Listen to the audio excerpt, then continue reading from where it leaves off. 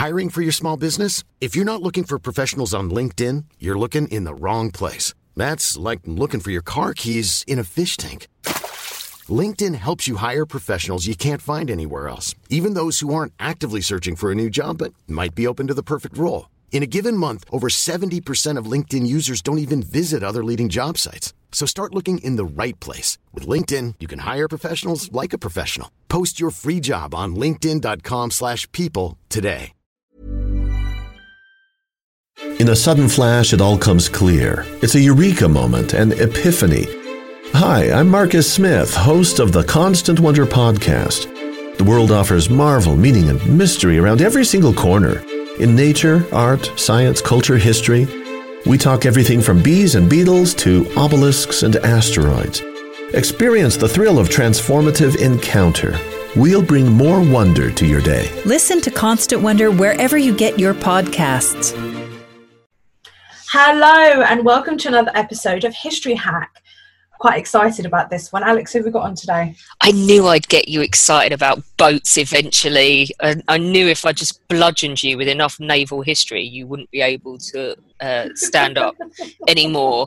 I'm so excited. This is proper fangirling for me. Today we have David Davis with us, sort of perhaps better known as J.D. Davis if you've read his books, because that's what he puts on them.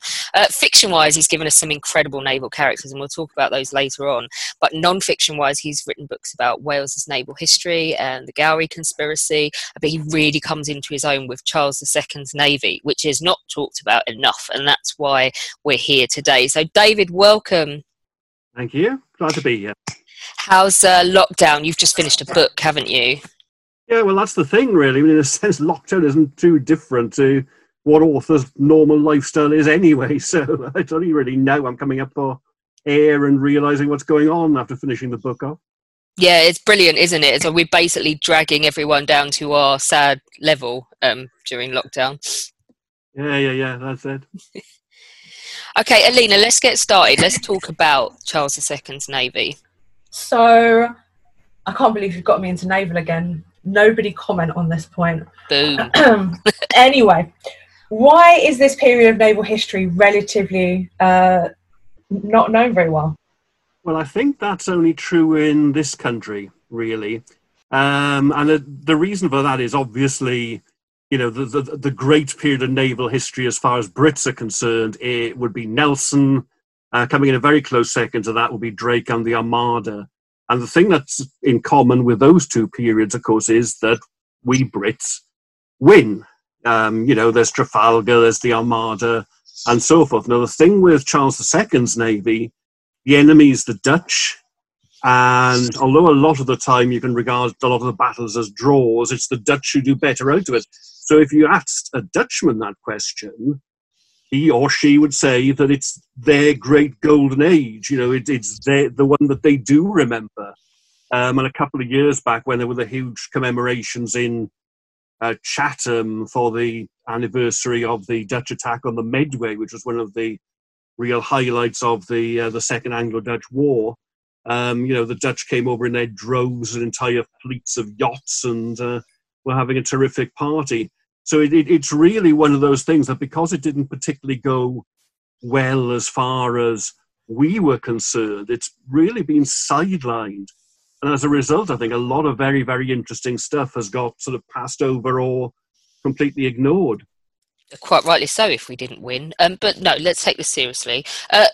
You do say, though, and I agree with you, that despite the fact that we don't pay a lot of attention to this period, you can see the Restoration Navy as the birth of the modern Royal Navy, can't you? Very much so, and in all sorts of ways. I mean, this is the time, I think, when you get the start of a full-time professional Navy, and then there's all sorts of ways in which this happens. You know, the system of admirals, the system of flags, the way that they fight in the line of battle that Nelson's later using or breaking later on, all kinds of things start to happen. I mean, the actual organization of the Navy, the way it's run, the way it's administered, a lot of the categories of the paperwork, even of the bureaucracy, you'll still find the same categories, in the National Archives for the manuscripts these days. I mean, the legacy has carried on in that sense. So, I mean, I'd say it's an absolutely hugely important period, but because it's been so ignored and written out of the record in this country, a lot of that has been forgotten effectively, and I think that's a great shame. And of course, that's why I've written the books I've written, both the fiction and the non-fiction. I mean, all of it is really this sort of great personal cunning campaign to increase the awareness and the profile of the Navy in that period. And doing this is exactly part of that again. I mean, I didn't learn any of this at school, so this is quite interesting for me, stepping out of the box completely.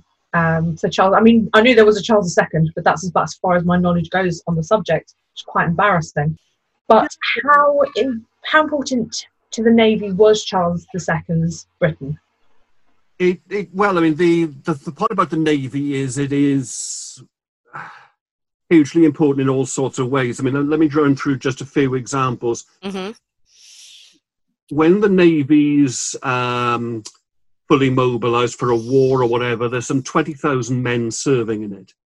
Now, if you plonked all of them ashore at one time, they would be the second, possibly the third biggest settlement, biggest town, biggest city in the country. It's that many people. And of course, I mean, the supplying of that sort of number is a huge thing. So you've got this enormous network of contractors literally across the country. It's not just confined to coastal towns, coastal communities. You know, they're getting iron, they're getting all sorts of supplies from way inland. The Royal Dockyards are far and away the biggest industries of the period. And actually, I mean, you know, mentioning Charles II, it's interesting. I wrote an entire book about this. In fact, I thought it was that interesting. But people always have this impression with Charles II. If they know anything about him, they think, oh, right, you know, really lazy guy, very into the ladies, all sorts of naughty things going on, lots of nice spaniels, and it's all a bit trivial and frothy and so forth. And okay, there is quite a bit of truth in that image of Charles.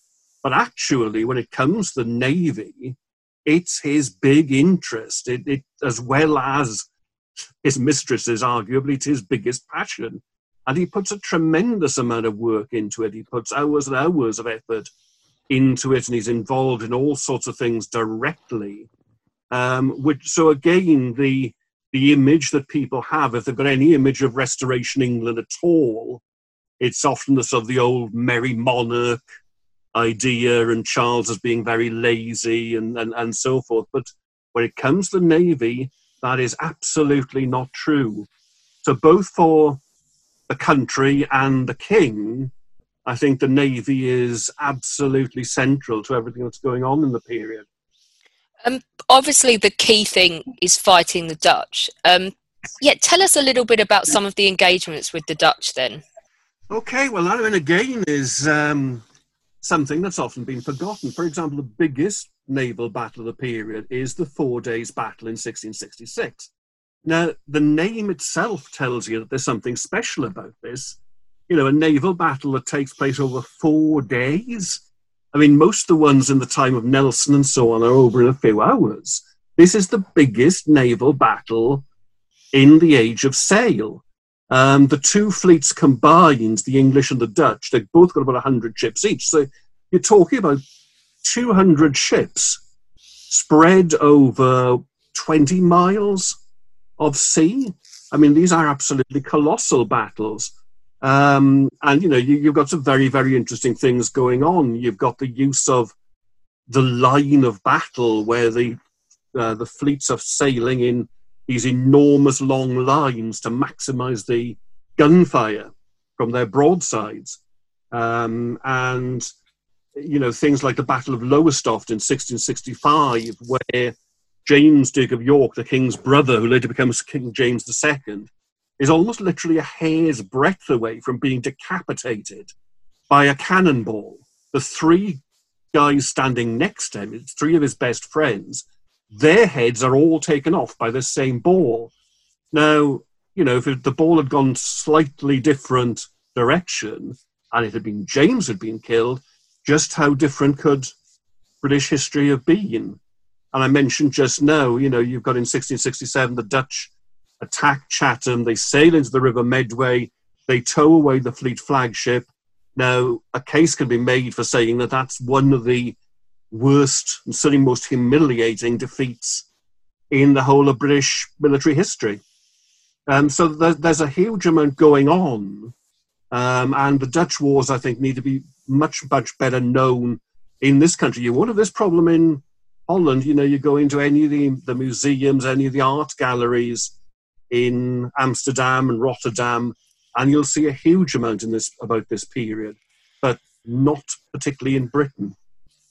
You do focus in your fiction series quite a lot, obviously, on the Dutch wars because they are so significant to the period. But what else did the Navy do in this time? It does a huge amount. And I mean, again, in terms of long-term importance, it does a great deal. Few examples, the Mediterranean trade, the presence in the Mediterranean is really getting going in this period. And the Navy has a pretty sophisticated convoy system. They're sending ships out on a regular basis to bring back the merchant shipping from the country, the developing trade, and so forth. They're involved in all sorts of expeditions in the colonies. Now, the most famous and the most significant is probably in 1664, right at the start of the Dutch War, when an expedition goes out to North America. It captures the settlement of New Amsterdam, and that's renamed New York. Another one, which is quite significant, a couple of years before that, the Navy, a big expedition goes out to India to take possession of Mumbai. And in a way, I mean, that's one of the beginning points of the involvement in India, with all the consequences that's had right down to the present day. And it's doing all sorts of mundane things as well. It's protecting fisheries. It's doing coastal survey work. There are all sorts of things happening that, again, really don't get the publicity. And that, I think, again, is something that should be much better known. What was the development of the Navy, above all, to Samuel Pepys? Samuel Pepys, yes. Now, there's a very, very interesting gentleman, just to say the least, because Samuel Pepys, he starts off as clerk of the Acts of the Navy Board, so effectively secretary to the number 2 body in the naval administration. Then he becomes secretary to the Admiralty, the number 1 body, and he works very, very closely with Charles II and with the Duke of York. And, he comes from very, very humble beginnings. He's a London tailor's son. So in a sense, he's a nobody, and he's rubbing shoulders with the greatest people in the country. Now, obviously, people know about Pepys from his diary.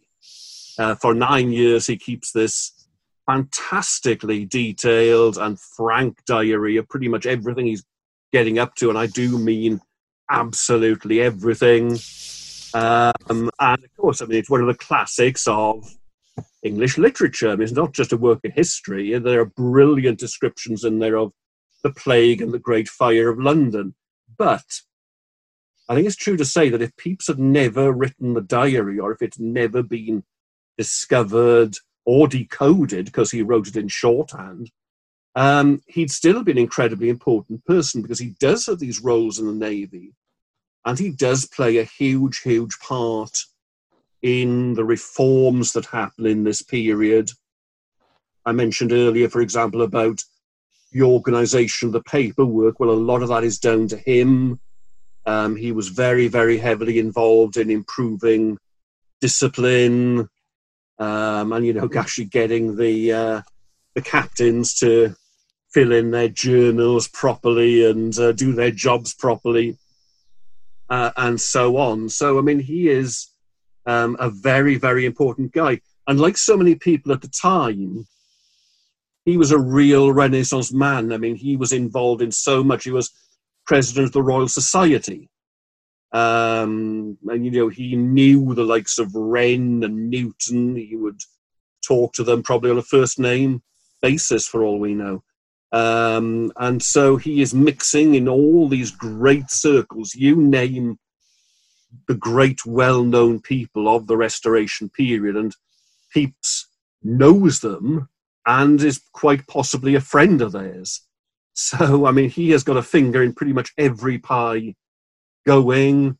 As far as the Navy's concerned, he is this incredibly seminal figure who, is playing a huge, huge part in its development. He's a fantastic guy. The point about Pepys, though, he's way, way ahead of his time because, people go on these days about spinning and so forth. Pepys is a master of spin. He will tell you in very, very clever ways what a wonderful job he's doing and what a completely incorruptible guy he is.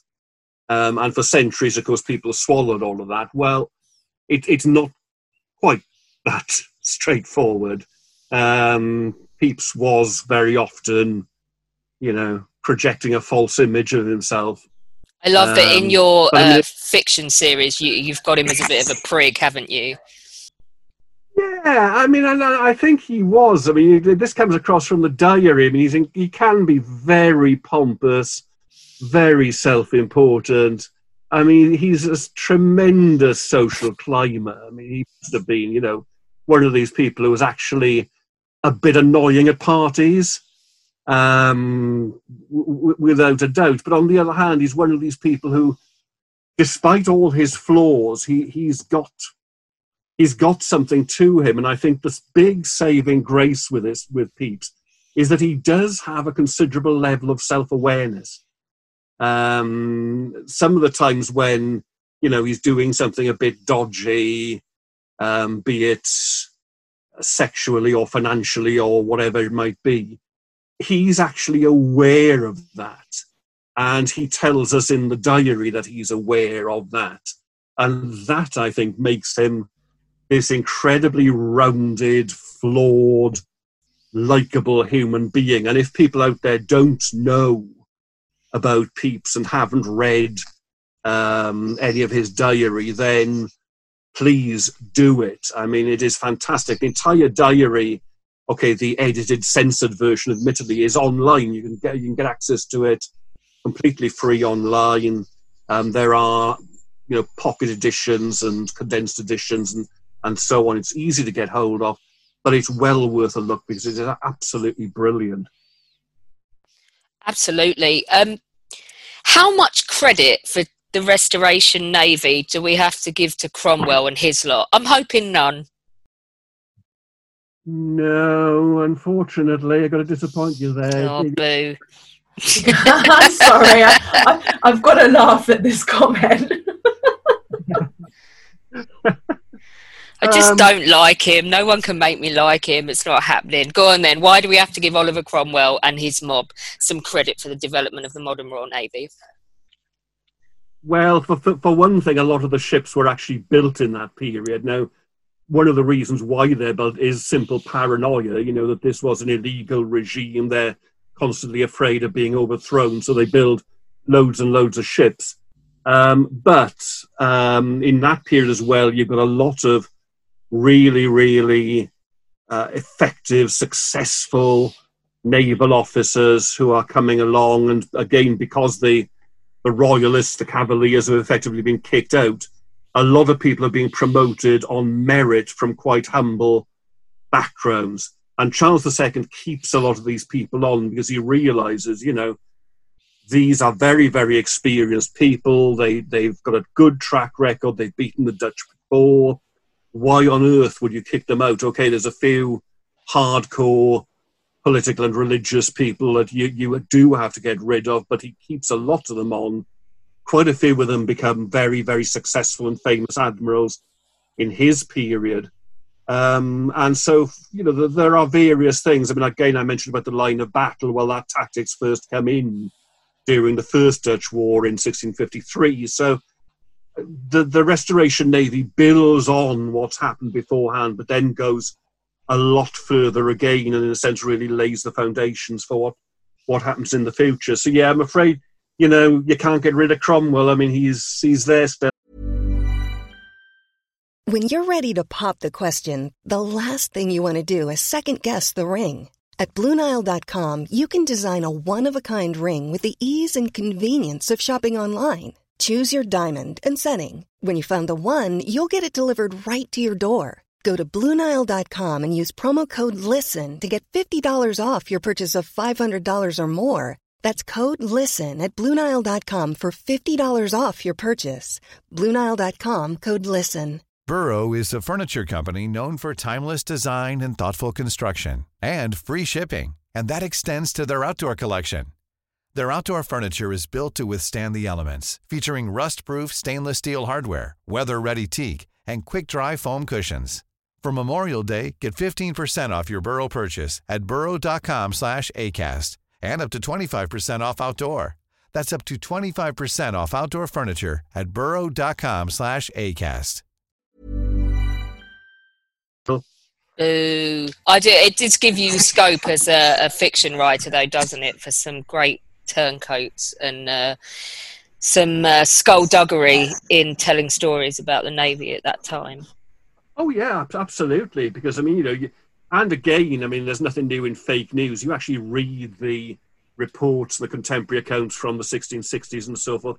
There are always these wild, crazy rumours going around that there's plots. Thousands of Spaniards are about to land in Falmouth, or whatever, and people are believing all sorts of crazy things. And it's you've had the Royalists had lost Cromwell, and the rest of them are in power. So you've got all the spying and activities going on. Then it flips.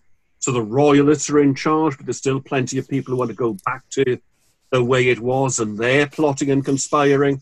You've got plenty of people whose loyalties are always being suspected. So absolutely, I mean, the potential when I'm writing fiction set in this period is absolutely huge because, all right, for one thing, you've got all of that happening, but then as well, you've got all the sexy shenanigans around Charles II's court. You've got a load of interesting people like Pepys that can come in as real characters. So you can't really go wrong. There is so much material there that I could write sort of 50 books probably if I had the time. Do you know what? I've got to go and pick myself up a copy because this actually sounds really interesting and I need to know more. I like the kind of the spy stuff, especially the modern stuff, but I've never really gone back to this time period at all. So I think I need to go and buy some new books to sit and read. There's some recent ones out there, incidentally, about sort of spies and intelligence in this period. And of course, one of the most interesting spies around is Aphra Behn, the famous playwright. I mean, she was heavily involved in spying throughout this period. I might have to get my dad to do that too, because he loves spies, especially the modern stuff from the Second World War. So I might have to switch him on to a bit of Cromwell, Alex, hint, hint.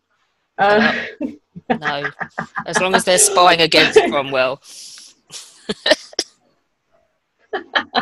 Alex has a serious problem with this guy. Like, I don't know why, but actually I do know why. She just hates him. But I just refer to him as Satan's spawn. But yeah. Well, he referred to enough other people as that. So, exactly. Yeah, he was mean enough. God, you have such an issue with this guy, and I kind of feel sorry for him now. The fact that he made the top 10 of greatest Britons and Nelson didn't, or he was ahead of Nelson, or whatever, wasn't he? I don't know. Anyway, I hate him. Go on, carry on. I think he was. Yeah. Yeah. I think he was. That's your biggest issue, isn't it? Yeah. I kind of like that they dug him up again after he died, just to crap on him some more. But yeah. Maybe it's because Tim Roth was so good in the film. Yeah.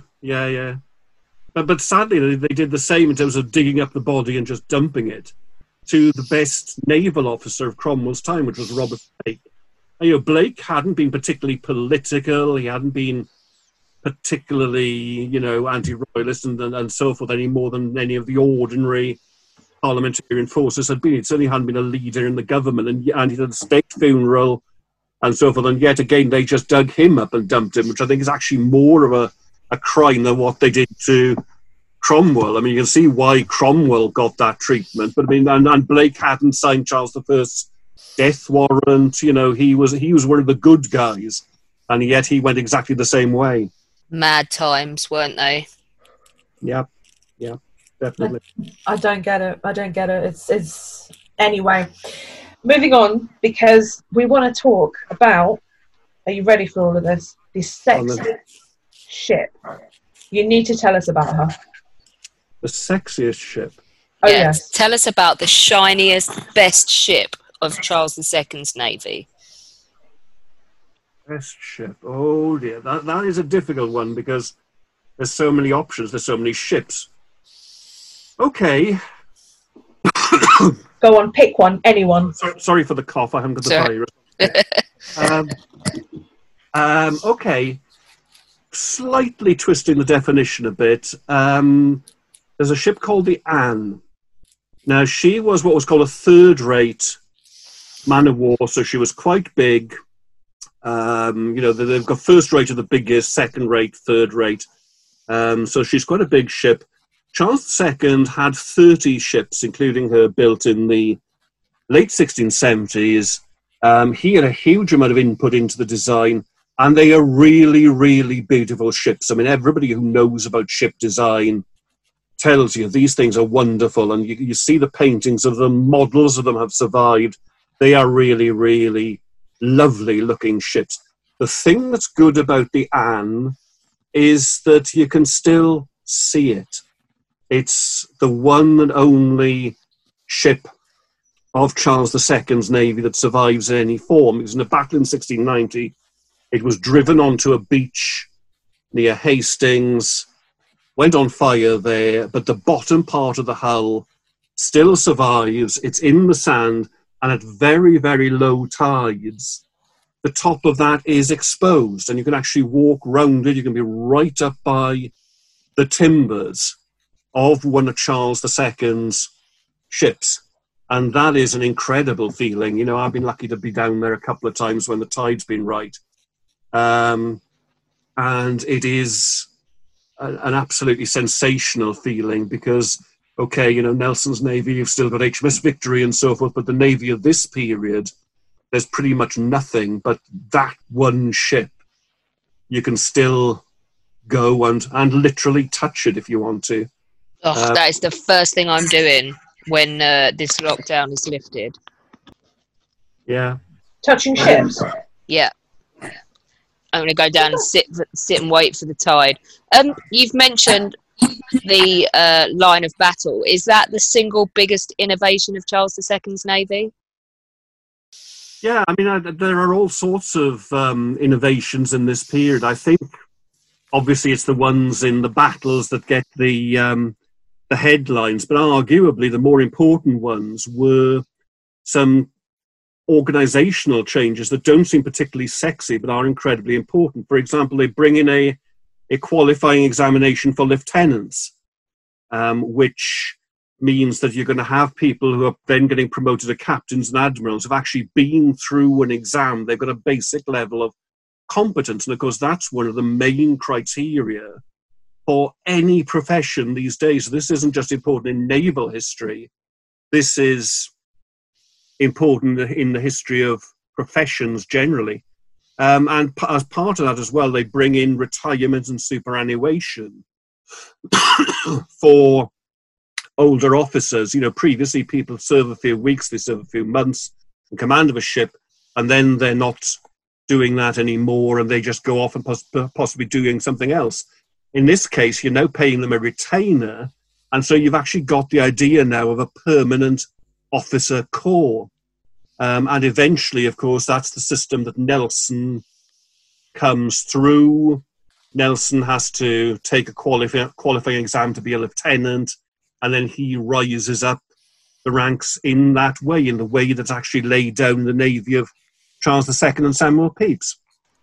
We all want to know, especially me, I'm assuming Alex too, life in Charles II's Navy? I mean, where did the sailors come from? How were they recruited? And what happened in an average spell of service? Okay, they're drawn very much, obviously, as you'd expect, from coastal communities, from the merchant trades, from the fishing trades, and so on. I mean, the old idea of the press gang, of young men being dragged unwillingly from inland pubs with their sweethearts screaming as they're being dragged off. Well, that's largely untrue, because, I mean, the last thing you want, big warships are the most sophisticated tech of this period, pretty much, with all the ropes and the blocks and tackles and the cannon and so on. You don't want ignorant farm labourers on those if you can possibly avoid it. And so you want good, competent people. Many of them volunteer because, you get reasonably decent pay, by agricultural labour standards, let's say. Yeah, you get a good-ish diet. The naval diet is prescribed, it's laid down, there are regulations, and that's again a lot better than people are often getting ashore. One thing that raises eyebrows, of course, is that a gallon of beer a day is part of the ration. Yeah, but 8 pints of beer a day, okay, it's not particularly strong beer, but even so, you do have to wonder. So the sailors are, drawn from all across the country. I mean, they're getting them from, obviously, the coastal counties of England, they're getting them from Wales, Scotland, even from Ireland, and occasionally from further afield as well. So it's quite a cosmopolitan force in all sorts of ways, really, the Restoration Navy. Well, the sailing navy generally, I mean, it's not just confined to, people from Portsmouth or Plymouth. It is a national effort in all sorts of ways. I think there was a second part of that question I've forgotten. What was life like? So what happened in an average spell of service? Would they spend much of it in port or at sea? How long did they serve? Yeah, it varies enormously. I mean, some you might be only serving for a few weeks. In some cases, they're serving for a few months or even a few years. If you're on a big foreign trip, you might only be in the North Sea, in which case you're going out for a few days, you're coming back in again.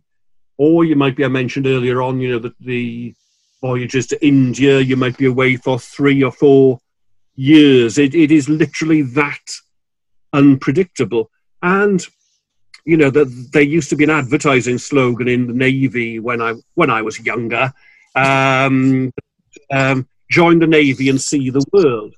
But I think that mindset was a part of it. We have got records from people at the time that this is why they go into the Navy. They know there's going to be a lot of boredom, there's going to be a lot of unpleasantness and so on. But if you've been stuck in the same little village or the same little town for the first 15, 20 years of your life, then the chance to go out and, go off to all these distant, exotic places if you get the right ship, well, it's going to be something that some guys are going to absolutely jump at. Absolutely.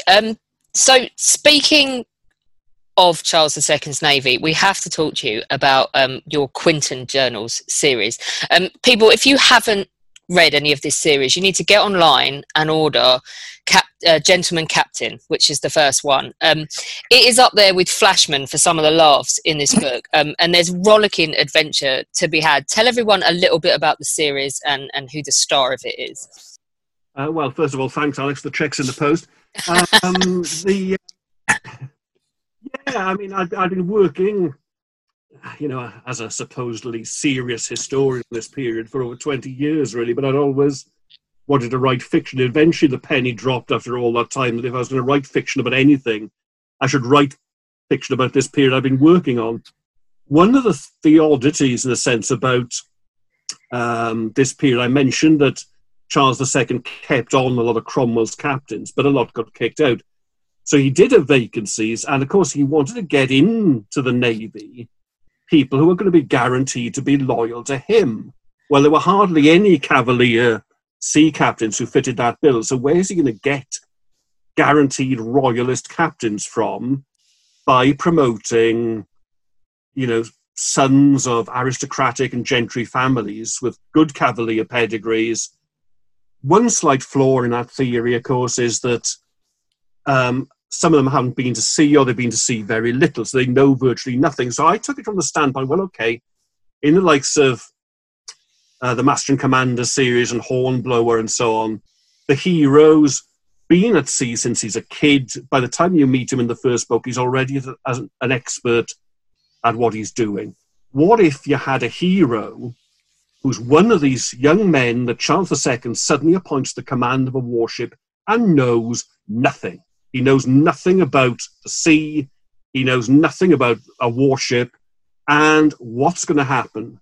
And so my hero is Matthew Quinton. He's the younger brother of an earl. And so he's put into this position. And he's based quite closely on some real people. There were a few dozen people who were very much like him. And so I sort of took about 3 or 4 of their careers, merged them together. And so obviously, I mean, it's in terms of his development, it's very much a case of how he gradually learns what the Navy's all about, what command is all about, and how he gets over and past all these obstacles that he's got in his way. Yeah, I love it. He really is. Alina, the main character knows less about boats than you do in the first book. It's hilarious. But he gradually, I mean, there are 8... literally on Amazon. Yeah, it is brilliant. I read the first one in a day and then spent about 3 years harassing David to write the next ones faster because they weren't fast enough. It's true, she did. I did. I've already given him a suggested plot line for the 1690s as well, involving Peter the Great. I mean, he must literally see my name pop up in his emails or Twitter alerts and think, oh, here she is again. But also as well, you've done a prequel trilogy as well about his grandfather, who is so like Flashman. It's brilliant. He's just basically a magnificent and heroic git in the style of Sir Francis Drake, except he hates Sir Francis Drake. He hates everyone pretty much. He steals his thunder, isn't he? He's great. He's brilliant. Matthew's grandfather, this is. You went back and sort of wrote about the Elizabethan period as well. So there's so much fun to be had with these. But thank you so much for coming on to talk to us about Charles II's Navy, and to not only to tell people to go and read your fiction series, but to tell us why it was such an important period. No problem. Thanks for having me here. And we're absolutely, I've already decided we're getting you back to talk about the Spanish Armada as well. So we're really looking forward to that. Yep, great. Join us tomorrow. We have an absolute blinder for you, as in Peaky Blinders in skirts. We'll be talking to Emily Burgess, our youngest ever guest, about her research into female gang culture in London in the 10s and 20s. It's brilliant. She had us at diamond-studded knuckle dusters, so don't miss that. It's absolutely great. Don't forget, you can become a patron of History Hack for as little as $1 a month. All you have to do is go to www.historyhack.podbean.com. There now follows a public service announcement. I'm Horatio Hornblower. And I'm Archie Kennedy. The simplest gift you can give in these troubled times is to obey orders. Indeed. The regulations are very clear in the matter. It is the duty of all of us to remain at anchor until the little people in the talking box signal you otherwise. You don't want to end up getting flogged. Good day to you. Good day to you both. Want flexibility? Take yoga. Want flexibility with your health insurance? Check out United Healthcare Insurance Plans. Underwritten by Golden Rule Insurance Company, they offer flexible, budget-friendly medical, dental, and vision coverage that may be right for you. More at UH1.com.